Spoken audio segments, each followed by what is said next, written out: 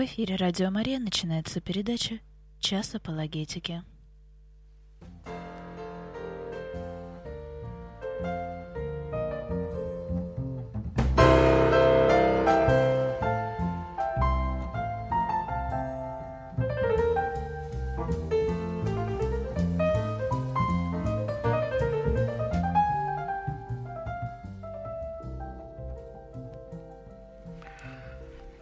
Добрый день, дорогие друзья, в прямом эфире Радио Мария, передача «Час апологетики». В течение следующих 40 минут мы с вами будем общаться на темы о новых религиозных движениях. Сегодня довольно необычный эфир в последнее время. Сегодня я в студии один, поэтому сегодня мы будем говорить о тех вопросах, которые поступили в адрес нашего центра. Вы слушаете передачу из архива Радио Мария. Итак, перед тем, как мы с вами поговорим о некоторых интересных вопросах, которые нам задавали вы, дорогие слушатели и наши читатели, один важный момент, объявление, которое хотелось бы, чтобы вы слышали и им воспользовались.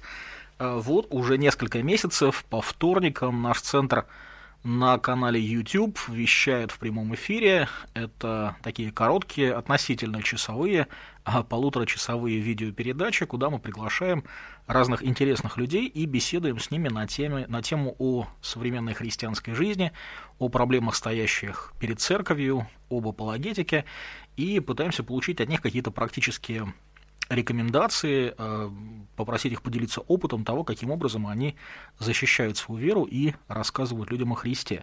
Вот в минувший вторник у нас был в эфире представитель замечательной студенческой международной христианской организации «Новая жизнь» Даниил Черсунов. И, соответственно, у нас было уже много интересных людей, не только Даниил, и посмотреть беседы с ними можно на нашем канале в YouTube. Называется он довольно сложно, аббревиатура звучит CFAR Rus, CFAR Rus, там две буквы R получается в середине, или можно просто набрать Центр апологетических исследований в поиске YouTube, и я думаю, что вы этот канал быстро найдете. Кроме того, анонсы предстоящих программ и также ссылки на уже вышедшие программы мы публикуем на нашей официальной странице в сети Facebook. Там ее также можно найти, набрав Центр апологетических исследований в поиске Фейсбука. Там же мы публикуем много других интересных материалов, поэтому подписывайтесь, подключайтесь и читайте. В следующий вторник, если Господу будет угодно, и мы живы будем, во вторник в 7 часов вечера у нас выходит наша программа, они называются «Аргумент». Вот в следующий вторник в 7 часов вечера, если Господу будет угодно, мы живы будем, к нам присоединится замечательный баптистский проповедник Антон Третьяк. Я очень надеюсь и очень жду этой встречи. Вот, надеюсь, что она получится интересная и для вас, и для нас. Поэтому, пожалуйста, подключайтесь в следующий вторник в 7 часов вечера на нашем канале в YouTube. И анонсы обязательно на эту тему еще будут. Хорошо, давайте мы поговорим о тех вопросах, которые мы уже получили. Если же у вас есть какие-то еще вопросы, то, пожалуйста, задавайте их, только не откладывайте на самый конец нашей передачи. Напоминаю, что мы заканчиваем в 6 часов, с тем, чтобы, если я смогу дать ответ, у меня хотя бы хватило времени для того, чтобы это сделать. Итак, вопрос первый, довольно общего характера. Наш читатель Роман спрашивает: здравствуйте, читал ответы на вопросы по теме движения веры, видимо, на нашем сайте apologetica.ru, где есть раздел «Вопрос-ответ», и там уже достаточно много накопилось ответов на вопросы, которые нам задавали. Я хотел бы узнать, пишет Роман, в чем именно заключаются заблуждения или ошибки их последователей и представителей. Большое спасибо за ответ, да благословит вас Господь. Спасибо Роману на добром слове. На самом деле это очень большая тема движения веры, и я надеюсь как-нибудь посвятить целую серию наших передач, наших программ разговору по этому поводу, потому что тема достаточно животрепещущая, и не только у нас, но и в других христианских средствах массовой информации, и даже не только христианских, появляются периодически какие-то интересные сообщения по этому поводу. Вот буквально за последнюю неделю на нашей странице в Facebook я выложил две статьи, одну переводную с английского, а вторую тоже, видимо, переводную, но ее публиковали не мы, это статья «Католические средства массовой информации», и обе они посвящены как раз одной и той же теме, предупреждают людей о некоторых опасностях, связанных с движением веры. У этого движения есть довольно много разных названий. Помимо движения веры, оно называется иногда богословием позитивного исповедания, или иногда называется «назови и потребуй». Есть также такое понятие, как учение полного Евангелия, несмотря на то, что это не совсем синонимы с движением веры, но на самом деле это очень близко лежащие понятия, и в каком-то смысле они совпадают. Есть достаточно много других названий, но вот как бы речь об этом. Что это за движение? Ну, проще всего его идентифицировать по людям, которые проповедуют так называемое богословие преуспевания, Евангелие процветания и здоровья, опять же, как часто называют это учение. Почему? Потому что у этого движения нет единой организации. Есть международные ассоциации, которые созданы этими людьми, но туда входят далеко не все проповедники веры, и поэтому проще всего, конечно, узнать этих людей по именам. Да, наиболее известные имена – это Кеннет Хейген, Кеннет Коупленд, его супруга Глория Коупленд, Бенни Хинн, Джона Ванзини, Крефла Доулар, Джоэл Остин. Из людей как бы такого уже постсоветского пространства можно вспомнить украинского проповедника Санде Аделаджу, можно вспомнить Алексея Ледяева, до того, как... Ну, на самом деле, довольно большой список людей, которых можно было бы вспомнить. И, собственно, американский канал TBN, не русский канал, а американский канал TBN, он в значительной мере был посвящен как раз проповеди движения веры. Очень многие проповедники веры выступали на нем и проповедовали там свое учение. И люди, которые были владельцами этого канала, они тоже проповедовали учение веры и поддерживали своих единоверцев. Это как бы такой вот внешний аспект движения веры. В чем заключаются заблуждения и ошибки этих последователей этого движения? Здесь, опять же, довольно сложно в нескольких словах объяснить. Сама идея движения веры заключается вот в чем, сама идея учения о вере. Дело в том, что где-то в XIX веке в Америке зародилась идея, которая называется религиозной метафизикой, и в нее вкладывали довольно конкретный смысл. Это не такая философская общая метафизика, сколько идея заключалась в том, что наш с вами видимый мир, в котором мы живем, и в котором действуют некие физические законы, окружен невидимым духовным миром, в котором точно так же действуют некие духовные законы. И, соответственно, этот наш земной видимый мир является частным проявлением, частным случаем духовного мира. И поскольку вот этот невидимый духовный мир, он выше, больше и сильнее, более всеобъемлющ, то если мы с вами научимся пользоваться законами духовного мира, то те изменения, которые мы произведем в духовном мире, неизбежно отразятся на мире физическом. И таким образом мы можем творить какие-то вещи в самом буквальном смысле, мы можем превращать болезни в здоровье, мы можем творить чудеса, то есть, по сути дела, мы как бы вот из духовного пространства то, что мы там сотворили, переносим в наш физический мир, каким-то способом вот эти вещи.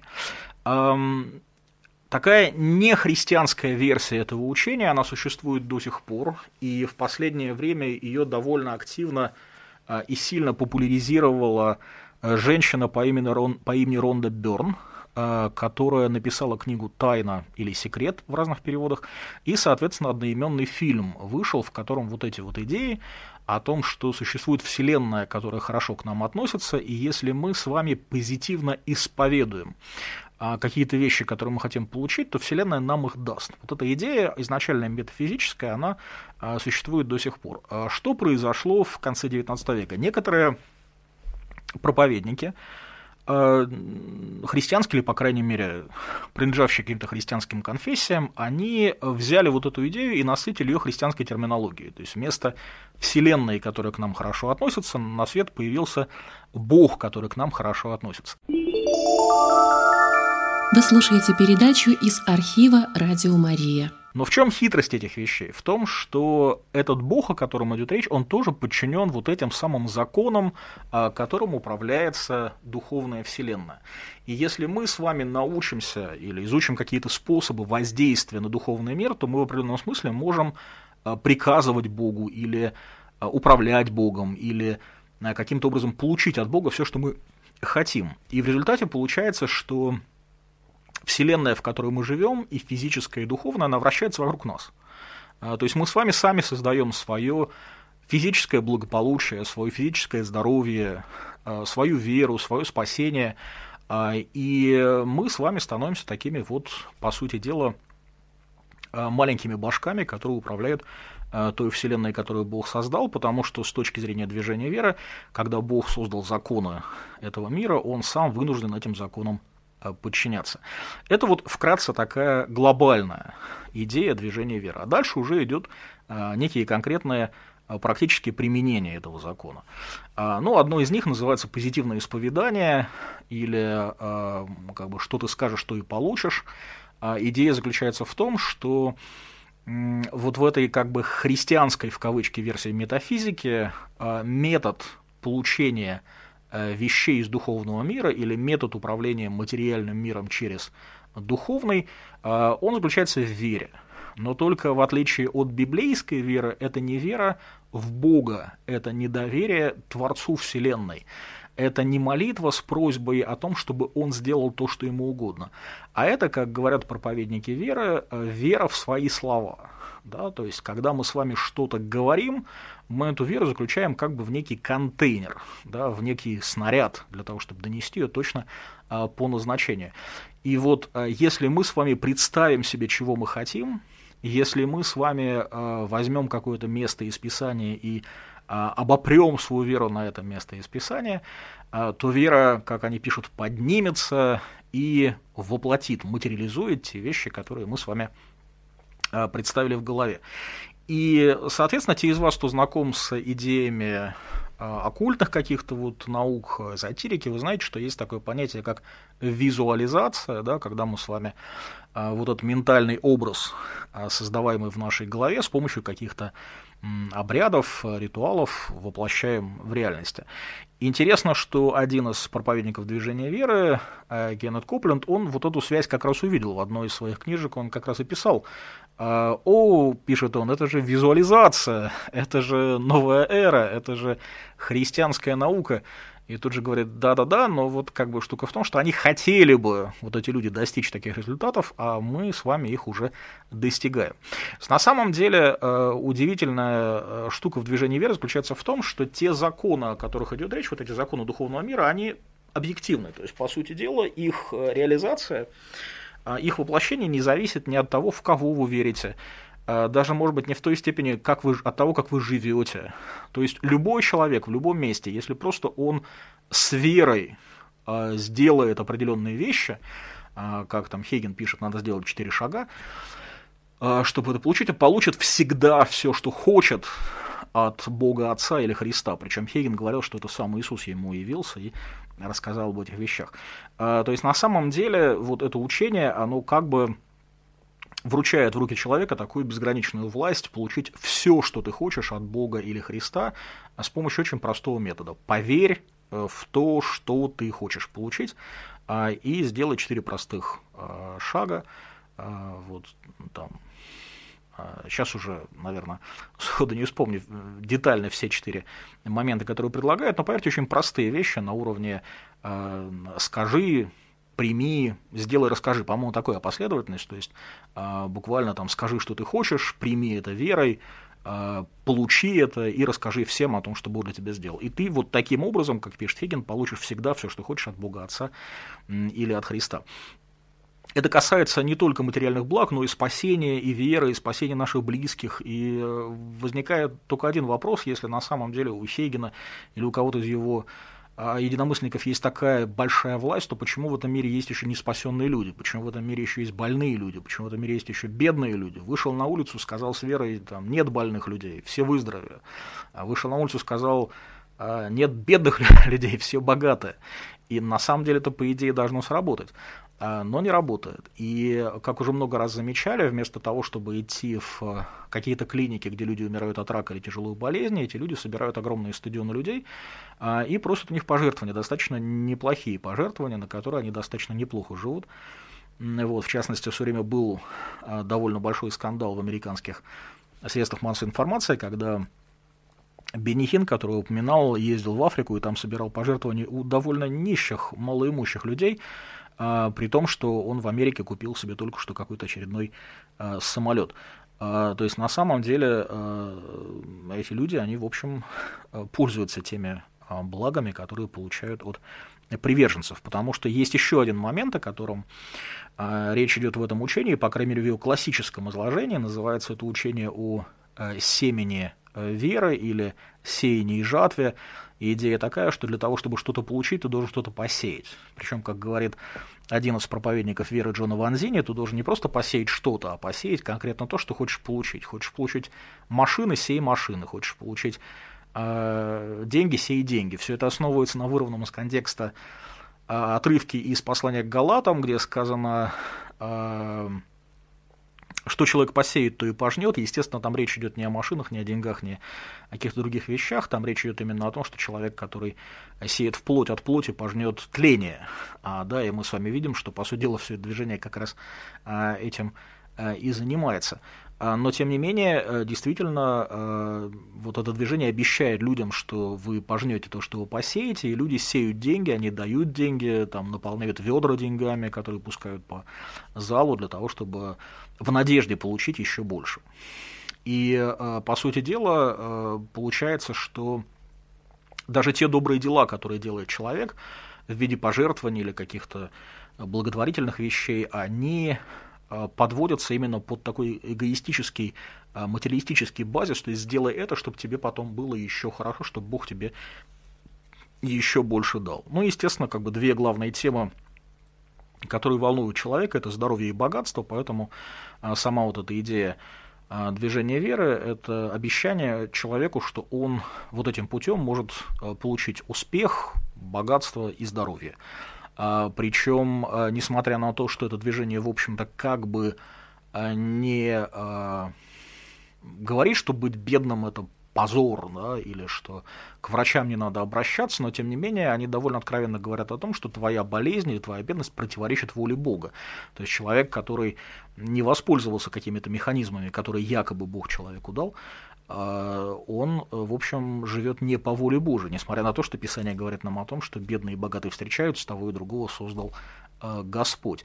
Одно слово, которое вот я, честно говоря, не встречал, может быть, мне не повезло, но я не встречал, или очень мало встречал в работах представителей движения веры, это слово «довольство» или слово «умеренность», потому что всегда речь идет о том, что ты должен быть богат, как бы, все время оговариваются, да, дело не в деньгах, дело не в материальном изобилии, но ты же не можешь послужить Богу правильно, если у тебя не будет много денег, с деньгами ты сможешь лучше прославить Бога, с деньгами ты можешь делать больше хороших дел, и все это, наверное, в какой-то степени правильно, но акцент постоянно идет на то, что вот именно богатая жизнь, изобилующая жизнь, это и есть такой самый лучший способ прожить жизнь на земле, хотя в Писании мы видим, что апостолы не были богаты, Господь сам в земной жизни не был богат, его родители не были богаты. Мы видим в истории примеры того, как христиане скитались, не только христиане, там, верующие Ветхого Завета, скитались в рваной одежде, как пишет нам автор послания к евреям, хотя весь мир не был их достоин. Эти люди погибали мученической смертью. Как мы знаем, из апостолов Христа все, кроме апостола Иоанна, они погибли, их убили, и сам Иоанн провел в ссылке очень долгое время. Тысячи, десятки тысяч людей с тех пор отдали свои жизни за Христа. То есть, когда мы с вами говорим о том, что христианин должен быть здоров, богат и счастлив, в значительной мере мы сами того не желая, а может быть желая, мы говорим, что все эти люди, они не достигли да, вот мы узнали и поняли нечто такое, что вот этим людям было не открыто, поэтому в какой-то смысле мы счастливее и круче, чем они. Мне довольно сложно себе это представить, может быть, у вас лучшая фантазия, чем у меня, но мне это не удается. Писание нигде не говорит о том, что богатство является признаком некоего духовного благословения. Вы слушаете передачу из архива «Радио Мария». Конечно, верно и обратное. Да? Бедность – это тоже не признак святости. Вот, и поэтому Писание как раз и говорит нам о том, что главная добродетель человека – это умеренность и довольство. Как пишет апостол Павел, великое приобретение – быть благочестивым, то есть богоугодным и довольным, потому что мы ничего не принесли в этот мир и ничего с собой не унесем из него. Вот этого момента как раз движения веры нет. Ну и помимо этого есть еще много других моментов. Беда в том, что учение веры, оно, как я уже говорил, не монолитно. Это, по сути дела, люди, объединенные вот этой общей идеей, но каждый из них по-своему излагает какие-то моменты, поэтому у некоторых людей в движении веры присутствуют еретические учения о Боге, о спасении, о Писании. У каких-то людей этих учений нет, но тем не менее в движении веры постоянно присутствует эта тяга к тому, чтобы постоянно держать паству в изумлении. Да? То есть люди, которые приходят на собрания в эти общины, которые слушают этих людей по телевизору, по радио, они все время должны быть в каком-то изумлении. И для того, чтобы это сделать, проповедники веры, они, соответственно, очень часто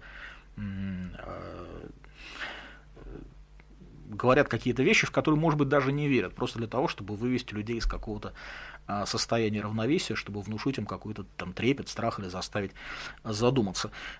И очень часто это на самом деле звучит некрасиво, нехорошо, и потом были уже случаи, когда им приходилось оправдываться, в частности, Бенни Хинн за какие-то вещи свои оправдывался.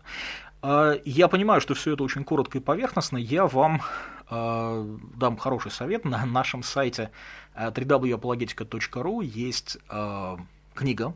Она находится бесплатно в доступе, в полном, в разделе книги, соответственно. Называется она «Движение веры, искушение здоровьем и преуспеванием». Написал ее человек по имени Роберт Боуман, очень известный и очень интересный апологет, и мы в Центре апологетических исследований имеем честь с ним довольно близко работать и быть знакомыми, и на самом деле с ним можно в чем-то не соглашаться, но это человек, который действительно отвечает за то, что он пишет, он серьезно подходит к вопросу.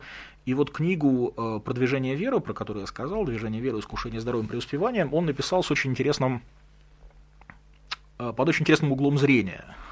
Он в предисловии говорит примерно следующее, что очень часто, когда люди пишут книги о культах, когда культисты потом эти книги читают, в этих книгах написано настолько какие-то экзотические вещи, какие-то буквально там взятые из каких-то непонятных книг, обрывки слухов, что культисты не узнают сами себя. И, собственно, эти книги, они в лучшем случае напугают христиан и расскажут им, какие культы плохие, но культистам ничем помочь не смогут, потому что те, читают эту книгу, они говорят, это не про нас написано. И поэтому Боуман говорит, давайте мы возьмем те вещи, которые движение веры на самом деле говорит. То есть те вещи, которые действительно можно доказать, те вещи, которые есть в их книгах, которые бесспорно являются учением движения веры, хотя бы он там берет в основном книги Хейгена и Копленда. Давайте на эти вещи посмотрим и покажем, что они противоречат Писанию. И он на протяжении книги, она довольно объемная, совершенно замечательным образом этот момент показывает, поэтому всячески рекомендую вам обратиться к этой книге и внимательно изучить, если у вас есть желание поговорить, подумать, покопаться в этом вопросе. И следующий момент, он очень близок по сути. У нас в России действует служение человека по имени Эндрю Уоммак. Оно достаточно популярно, люди читают его книги, люди ходят на его семинары, он проводит библейские семинары Харрис, и свое послание распространяет по всему миру с помощью радио и телевидения. В одном из ближайших выпусков нашего ежеквартального вестника мы опубликуем полностью статью об учении Эндрю Омака. Она не очень большая, она касается как бы таких основных моментов его вероучения. Подготовил эту статью один из наших американских коллег, и я просто вкратце обозначу такие основные моменты, которые в этой статье есть, потому что, по сути дела, то, что делает Омак, он проповедует вот это самое богословие веры, о котором мы с вами выше говорили. Ну, в частности, Омак проповедует учение о здоровье и преуспевании. Он говорит о том, что называть Бога причиной смерти людей, говорит, что Бог налагает на нас болезни, чтобы смирить нас с какой-то искупительной целью, это ложное учение. Напротив, по его словам, Слово Божье четко утверждает, что болезни и немощи – это дела дьявола. Он также сообщает христианам, Омак, что если вы в состоянии депрессии, вы испытываете демоническое влияние. Здесь важно пояснить один момент. То есть понятно, что когда Господь сотворил наш мир, Он не сотворил его с болезнями, несчастьями и трагедиями. И все вот страшные вещи, которые происходят, они все являются так или иначе результатом нашего грехопадения. Земля проклята за человека была. Но когда мы читаем с вами Писание, мы видим, что Господь очень часто использует вот эти болезни для того, чтобы человека привести к покаянию, для того, чтобы исполнить какие-то иные свои замыслы. Тот же апостол Павел болел.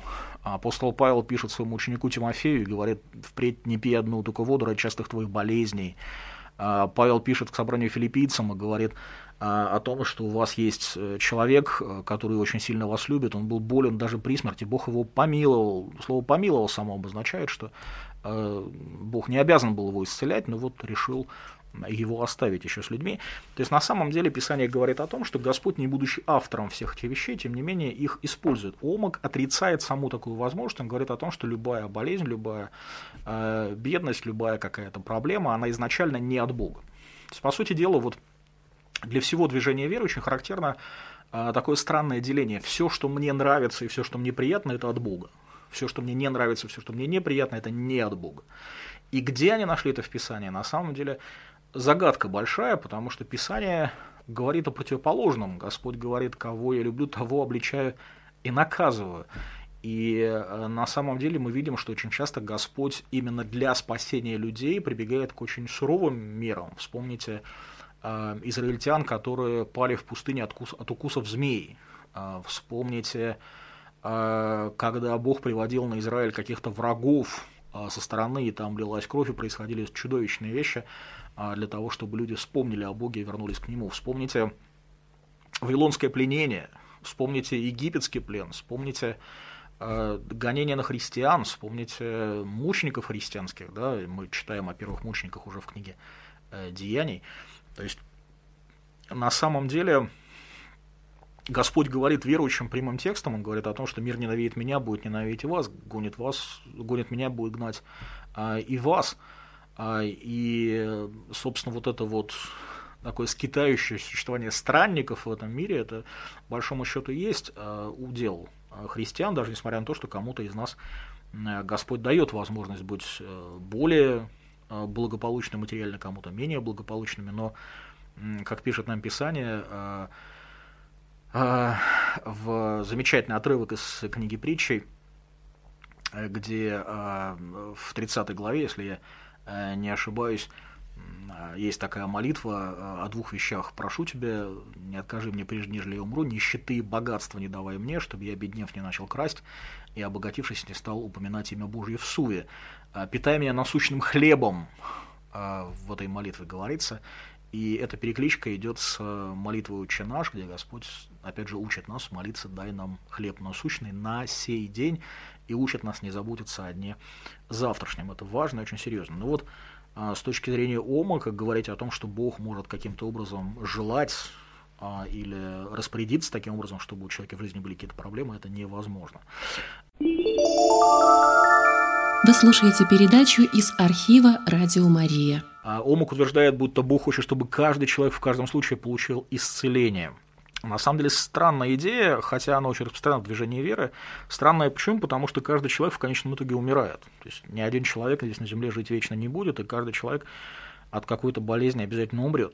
Иногда говорят, что человек, угодный Богу, он как бы не умирает от болезни, а как бы выключается, да, изнашивается, не знаю, останавливается и переходит в другое существование. Но на самом деле, если вы посмотрите даже на уже умерших проповедников веры, многие из них умерли от каких-то болезней.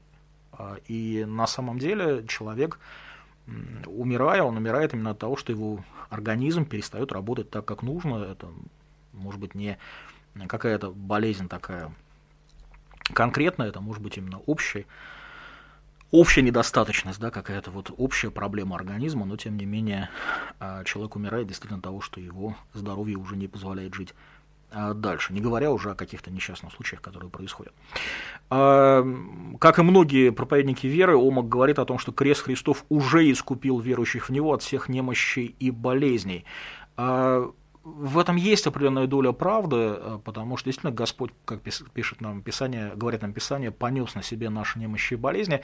Но дело в том, что как и спасение, которое в полной мере ожидает нас в небесном царстве, да, мы сейчас спасены от власти греха, но еще не от его присутствия, да, мы с вами еще живем в грешном мире, испытываем искушения, боремся с ними, и только там мы уже окончательно в наше наследство вступим. Точно так же и с исцелениями, да, сейчас Господь иногда дает людям исцеление, не всегда, и мы видим в Писании, что Господь Павлу трижды отказывал в исцелении, хотя Павел просил его об этом, и Господь сказал: достаточно тебе благодати моей. И мы видим, что верующие люди умирают так или иначе, и каждый человек обязательно умрет, пока не придет Господь.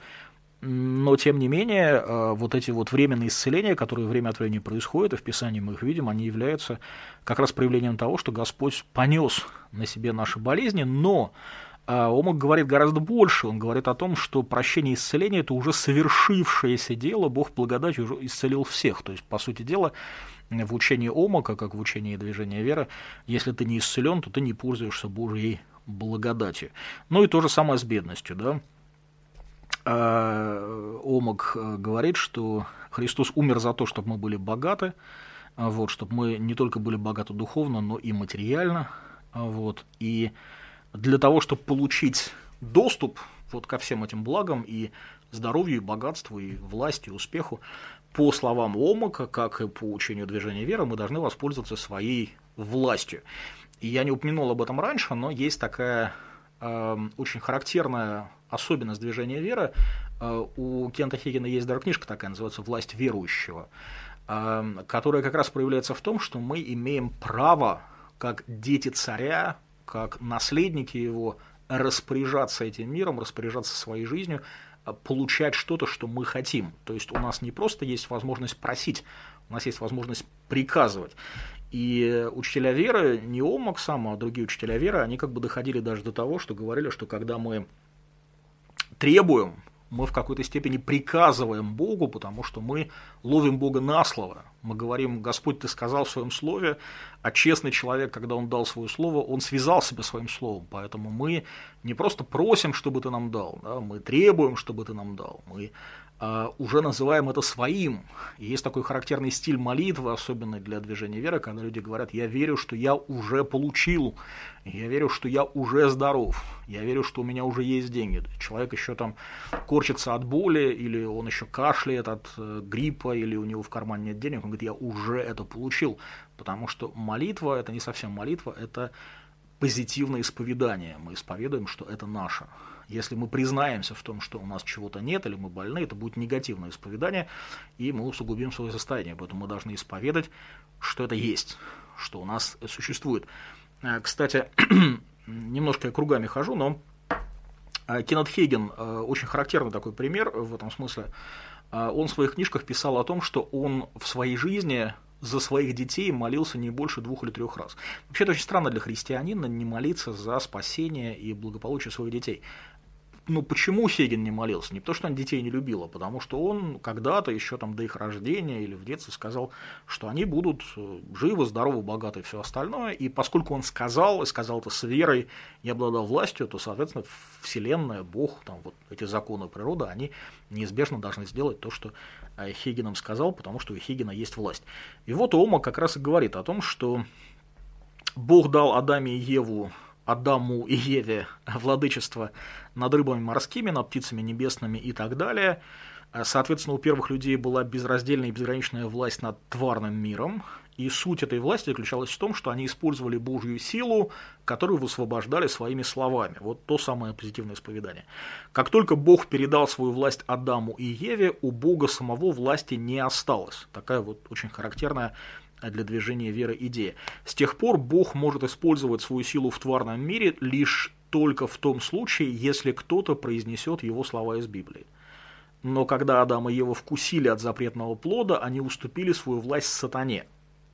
Да, то есть теперь вот эта власть, которую Бог дал людям, она перешла к сатане, и Бог не может просто взять у сатаны эту власть отобрать. И поэтому Богу пришлось пойти на хитрость, снова воплотиться на земле в теле Христа, чтобы уже, став человеком, каким-то образом изменить баланс сил, изменить ситуацию. Омак полагает, что Иисус родился как раз для того, чтобы эту проблему решить. У Бога не было физического человеческого тела, пишет он, поэтому он не мог просто действовать на земле безо всяких ограничений. Бог должен был стать человеком. Иисус, слово, ставшее плотью. Бога-человек должен был стать существом из плоти, чтобы иметь власть здесь, на земле. То есть, как бы старый человек отдал власть сатане, теперь появляется новый, который этой властью снова обладает. Но Иисус, по мнению Омака, не мог просто взять, прийти, когда ему вздумается. Чтобы родиться, нужна была власть, у нее и не было. И поэтому Омак пишет, Богу понадобилось буквально 4000 лет, чтобы найти достаточно людей, которым хватило веры, чтобы провозгласить и провозвестить то, что необходимо было сказать для сотворения тела Иисуса. То есть совершенно какая-то безумная идея о том, что даже Христос не мог родиться, воплотиться на этой земле без вот этой совокупной веры людей, и Богу пришлось искать этих людей 1000 лет для того, чтобы им хватило веры, чтобы эта цель наконец воплотилась. Вот, собственно, мы сегодня говорили про учение веры, движение веры, как такое магистральное в лице Кеннета Хейгена и его приверженцев, так и в лице Эндрю Омака, его библейской школы Харрис. Это, к сожалению, реальная существующая опасность. Проповедники этого движения до сих пор есть, поэтому, пожалуйста, будьте осторожны, когда читаете их статьи или слышите о них в интернете, или видите их видео и аудиозаписи. Вот. А мы с вами на сегодня заканчиваем. Наша передача подошла к концу. Большое спасибо за то, что были с нами. Вы слушали программу «Час апологетики». В эфире был сотрудник Центра апологетических исследований Дмитрий Розет. И до встречи через 2 недели. Оставайтесь с миром, служите Господу с радостью.